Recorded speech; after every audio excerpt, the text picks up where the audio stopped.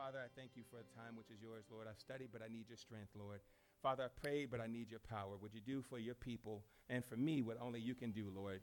Speak through my lips, Lord, and give us the word that we stand in need of. I thank you, Lord, for it. In Jesus' name, amen. All right, so we're in a series this morning. We're continuing our series, week 4 of our series called Irresistible. Everybody say Irresistible. Our summer book series. I don't want to ask how many people who are reading, but I'm trusting that you are reading the book, and it's really blessing me. It gives us a little history. It gives us some practical things to think about. This book, Irresistible by Andy Stanley, and if you're a leader, you should be a reader, and we all are leaders in one way or another. We're leading families, right? You know, we're leading on our jobs. Leaders are readers. And so every summer I always challenge you to read a book and follow along with me to grow, and this is a good one. So anyway, are you ready for the word? Are y'all ready for the word? I'm ready to give it to you. I hope you're ready for it this morning. I want to encourage your faith this morning with where we're going. So I'm going to go right into it. We're in 1 Corinthians chapter 6. 1 Corinthians chapter 6. It'll be on the screen if you don't have your Bible with you, or if you want to click there on your phone. 1 Corinthians chapter 6, verse 19. Actually, I have two passages I want to focus on today. So you're going to have to click quick or look quick on the screen. So if you'll meet me there, 1 Corinthians 6, 19, it says this. Paul is speaking to the Corinthian church, the church in Corinth. So Paul is saying this. He says, don't you realize that your body, everybody say your body. Your body, my body. Okay. He says, your body is the temple of the Holy Spirit. What Paul is saying here, he is speaking as if there's something that the church hasn't grasped. He's talking to individuals, but he's saying that there's something that you might not be paying attention to that I need to call your attention to. All right? So there's something that we need to grasp today, and this is what he's saying. Don't you realize that your body is the temple of the Holy Spirit, who lives in you and was given to you by God? He says that you do not belong to yourself. Ooh, we can get tattoos, we can get piercings, we can do all these different things, but you're really just borrowing a body, right? Verse 20, it says that for God bought you with a price. No? What does the scripture say? It says, for God had bought you with a high price. So you got to look at every word in the scripture. It's been a high price. You cost a lot. And so God bought you with a high price. We know that high price was paid by Jesus Christ, right? So he's reminding the church as individuals. He's talking to individual people. I can imagine Paul in my spiritual imagination. He's just walking around. He's looking at people in the eye. And he's saying, you've been bought with a high price. There's some stuff going on in the church in Corinth. They're a young church. And he says, don't you realize your body's not your own? You've been bought with a high price. A high price. So you must honor your God with your body. You must honor God with your body. So how do we honor him, Pastor? I'm going to get you there in a second. Now look with me at our next text, 1 Corinthians 3:16. 1 Corinthians 3:16, if you look quick, I'll speak quick. It says, do you not know that you are God's temple and that God's Spirit dwells in you? Again, he's trying to get you to recognize something. He's trying to get you to grasp something. Now he's speaking in this context to the church collectively. So we sung about the Spirit of the Lord is here. So in this context, he's talking to the collective church group.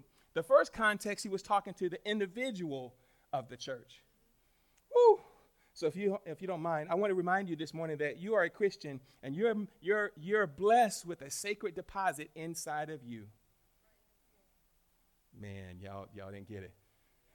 Do you not recognize that you are a Christian and you have a sacred deposit inside of you? Oh, man. So if I can, I know you probably heard that before, but if I can give you my subject today is simply called, Marco, Temples with Pimples. Temples with pimples. See, ladies, you don't have to worry about being a brick house. Everybody don't look sexy. But the Bible says that you don't have to be a brick house. You can be a temple with pimples. Would you tell somebody next to you, I'm just a temple. You're just a temple. And look back and say, with pimples. Yes, you're a temple with pimples. So what if the closer I get to God, if I'm a temple, what if the closer that I get to you, the closer I get to God? I said, the closer I get to you, the closer I get to God. The closer I get to you means that God has a radiant presence within you, and the closer in proximity I get to God, when I need God, I should feel his comfort when I'm next to you.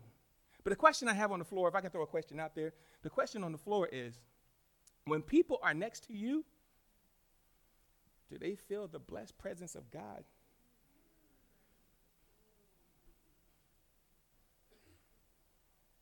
That's what I was worried. That's what I was stressing about this week when I was putting this together, and I was thinking about all the distractions and things that was going on.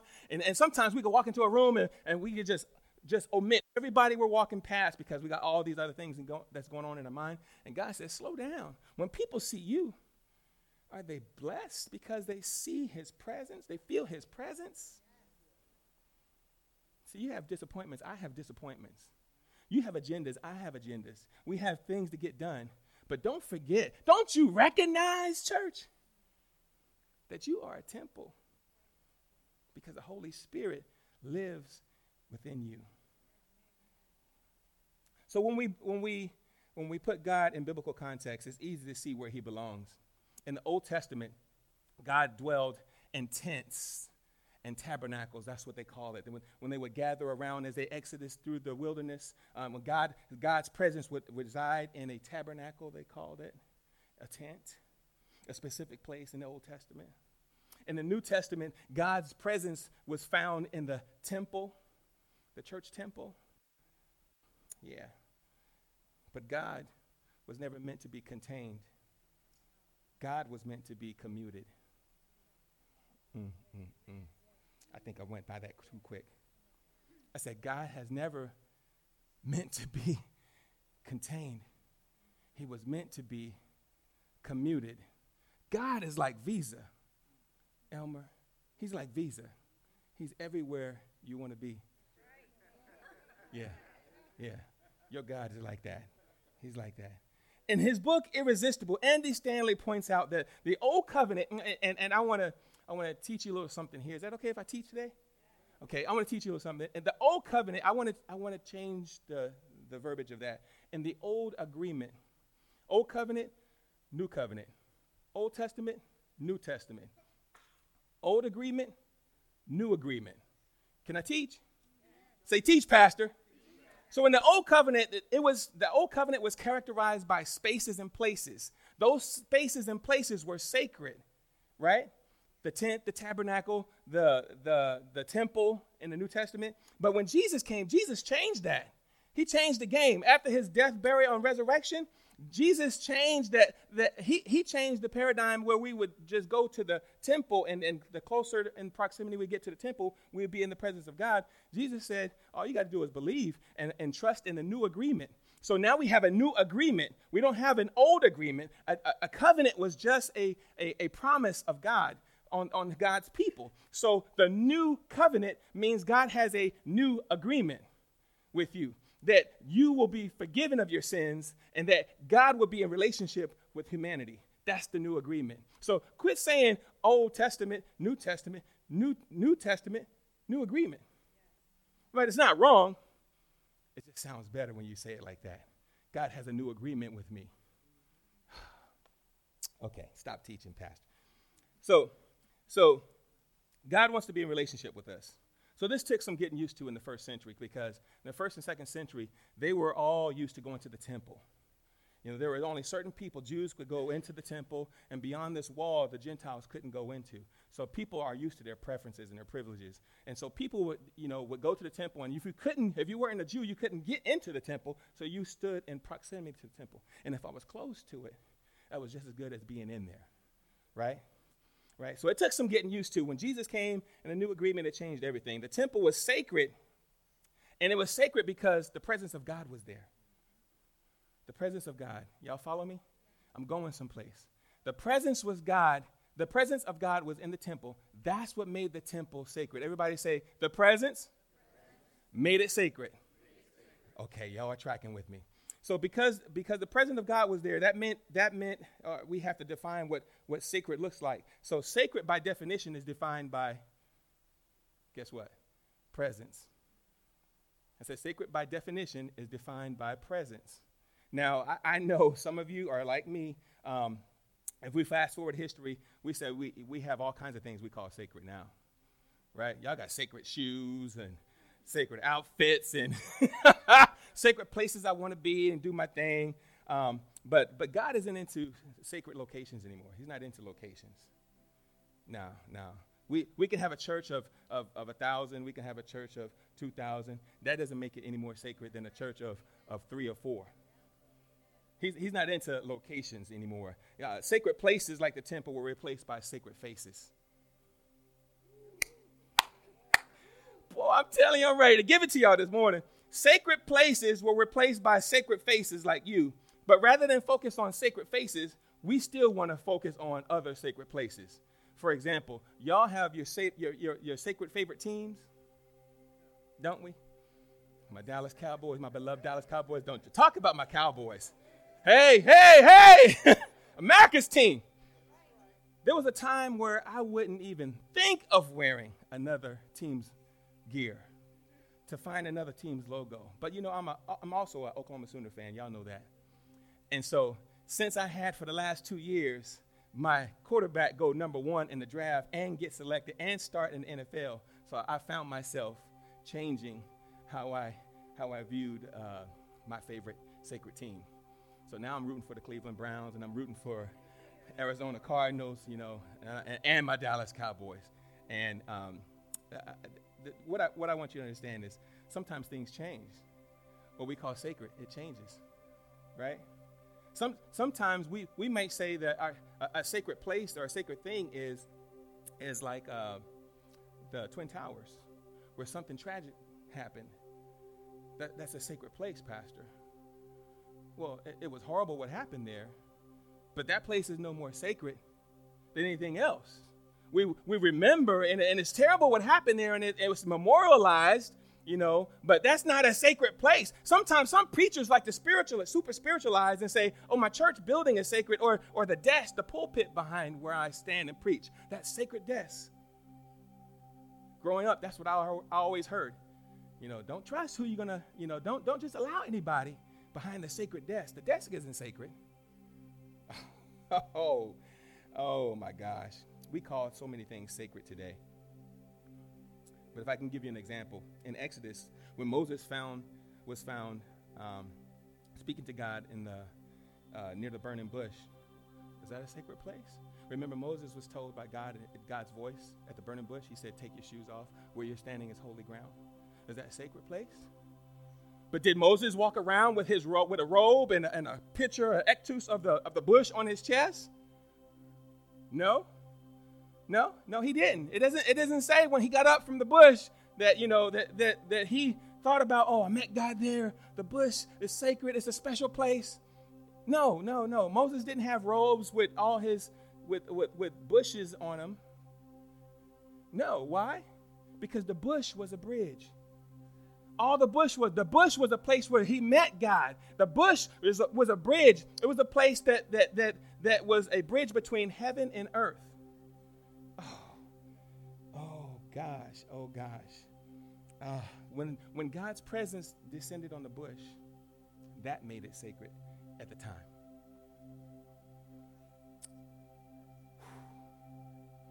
Man. But the moment you decide to trust Jesus as Lord and Savior of your life, and then follow him in baptism. See, when I was little, I was at 8 years old, my grandmother took me right to the church. And I stood in the baptistry, standing on my toes, water up to here. And they dunked me. Well, they didn't really dunk me. All I had to do was tilt my head back, and I was drowning. But I knew of God, but I didn't have a relationship with God. I never said a prayer or say, God, come into my life, into my heart.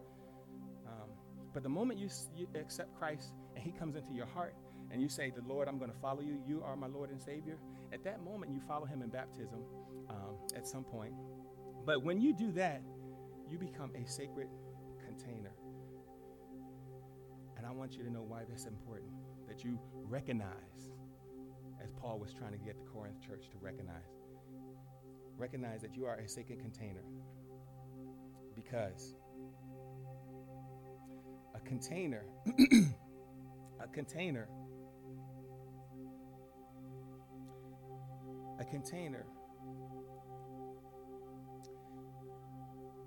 is only special when you look at what it contains. Would y'all agree? What makes a container special? Depends on what's in it, right? I'm setting y'all up. So when we become Christians, we become a bridge between the sacred and the secular, between heaven and earth. And the good thing about it is we don't have to remove our shoes like Moses did at the bush, because for us, God wears them. My. If you can handle another example, say, I can handle it. In the Garden of Eden, I'm just talking about the sacred. In the Garden of Eden, it was a sacred place. Would you agree? Yeah, it was a sacred place. It was a sacred place between God and humanity. But what made it sacred is the fact that God walked there. Again, sacred can be defined by presence. What made the garden sacred was God walking there. But once sin entered the garden, it also entered our lives. So God placed humanity, he placed Adam and Eve outside of the garden, so they would never forever be away from his presence, that he would have fellowship with us.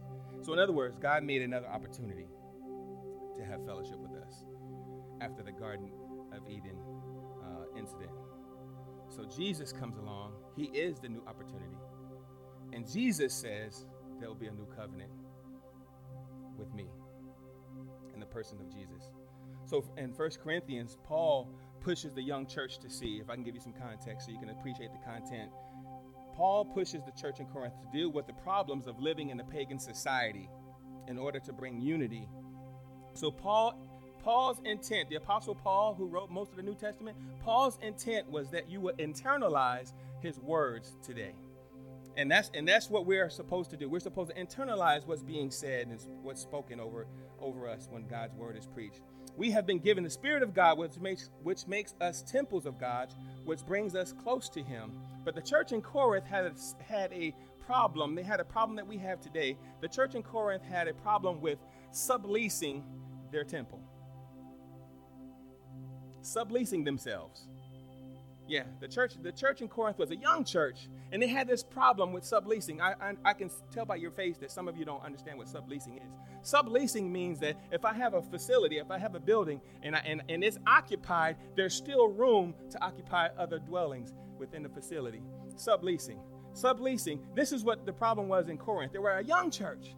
And they had a problem with being critical to others. They had a problem with being sexually immoral, irrelevant, and disrespectful of the Lord's Supper. They had a problem with being distorted in their views of serving. The church did. So they had room for other things, although they were temples of God. And I wonder today, am I talking to anybody who looks at themselves as sacred, an honorable thing, but yet you still have room to sublease other things in your life?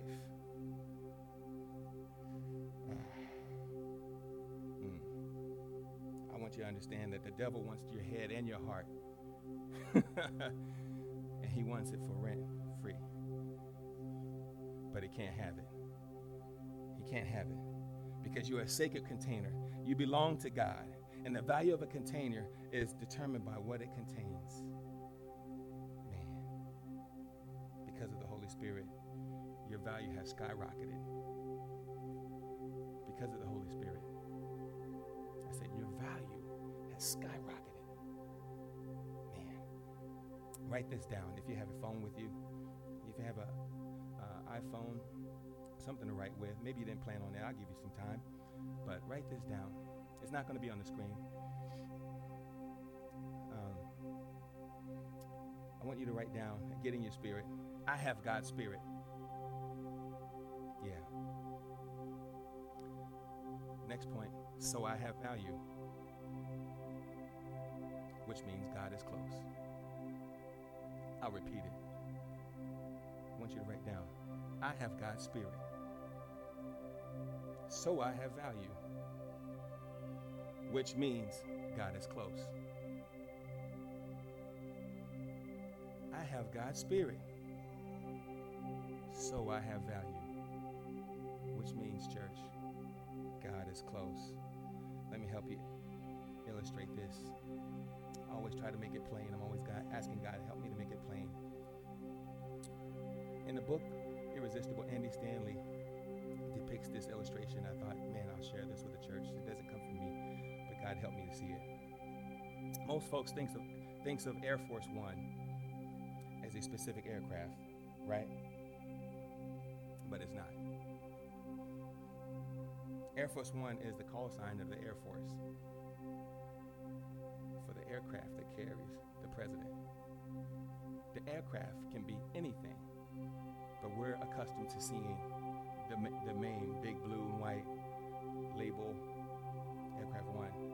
It's usually Air Force One usually uses a multi-million-dollar building of Boeing 747, which we familiarize with calling it Air Force One, but it's just a call sign. Air Force One could be a cheap single-engine Cessna. We would call it in Oklahoma, if I can use my Oklahoma vernacular, because that's where I'm from, we would call it a crop duster. Air Force One could be that. Yeah. Whatever type of aircraft the president gets on at the time immediately becomes more valuable than the 747 that he usually flies on. So you, church, are just a single-engine Cessna crop duster carrying most important value, and we don't even recognize really that we have it all the time. Yeah, you have the most important passenger. And this is what you have to understand also. You are often surrounded by, seated by, served by, married to, worked with, and raising single-engine Cessnas. Yeah. Oh, think about that. We'll never be close to the divine as we are next to someone who believes on Jesus Christ and has God in them. Amen. Yeah, that makes you a temple. You are just a temple with pimples. Flawed, but favored. Goofy, but God's choice.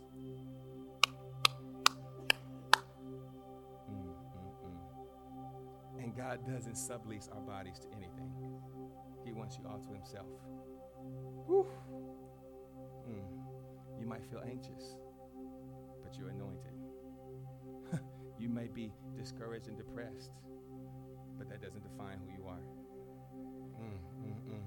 You are defined by what's on the inside, church. So God isn't out there. He's not a God that's out there. He's a God that's in there, and in there, and in there, and in there, and there, and there. See that little baby over there? He's a God that's in there. And in there. I know you're on the back row, but God is in there. Yeah, that's where God's at. So I want to share with you this last thing, and I'm going to let you go. Again, I want to make it plain, and I want to make it clear. The value of what's inside is sacred. This sacred deposit I met a man many years ago. I was young, actually, and his testimony stayed with me, and he taught me the value of what's inside. I met him one day on a Saturday morning. He goes by the name of Popeye. I know you don't know who he is. Popeye is a sailor man. Popeye probably never talked with Jesus, never walked with Jesus, never claimed to even really know Jesus, but Popeye had a testimony that he wanted to convey to you this morning. Popeye does. Popeye was a sailor man, and Popeye had challenges within himself, and he had this guy named Bluto that always wanted to fight him. Always. And Bluto always tried to beat him up. But when the challenges got to be too much for Popeye, Popeye would reach within. Everybody say within. He would reach in and pull out what? The spinach. And Popeye would guzzle this spinach down. And then as once the spinach got inside, it made Popeye strong to the finish. And what he was battling, whatever he faced, Popeye was able to conquer because Popeye knew the secret that he had inside of him. If I could just get my spinach, if I could recognize that I need to take my spinach, if I would recognize all I'm trying to get you to say this morning, all I want you to see is there's something sacred inside of you. There's something valuable inside you. The container is valuable because of what it contains. And we have to recognize there's something in us that makes you a treasure. You have a light in you, the gospel. The Bible says that you are a light, that you are a treasure in earthen vessels. Woo, carrying the glorious gospel. So greater is he that is in me than he that's in the world, right? Yeah. So what's inside of you, church, is going to make you strong to the finish. Are you ready? Are you ready? Recognize what's inside of you. You are just a temple with pimples. Flawed but favored. Yeah.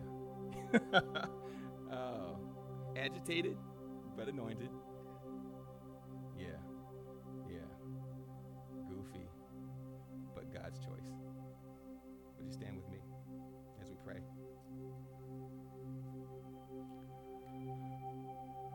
Every head bowed, every eye closed.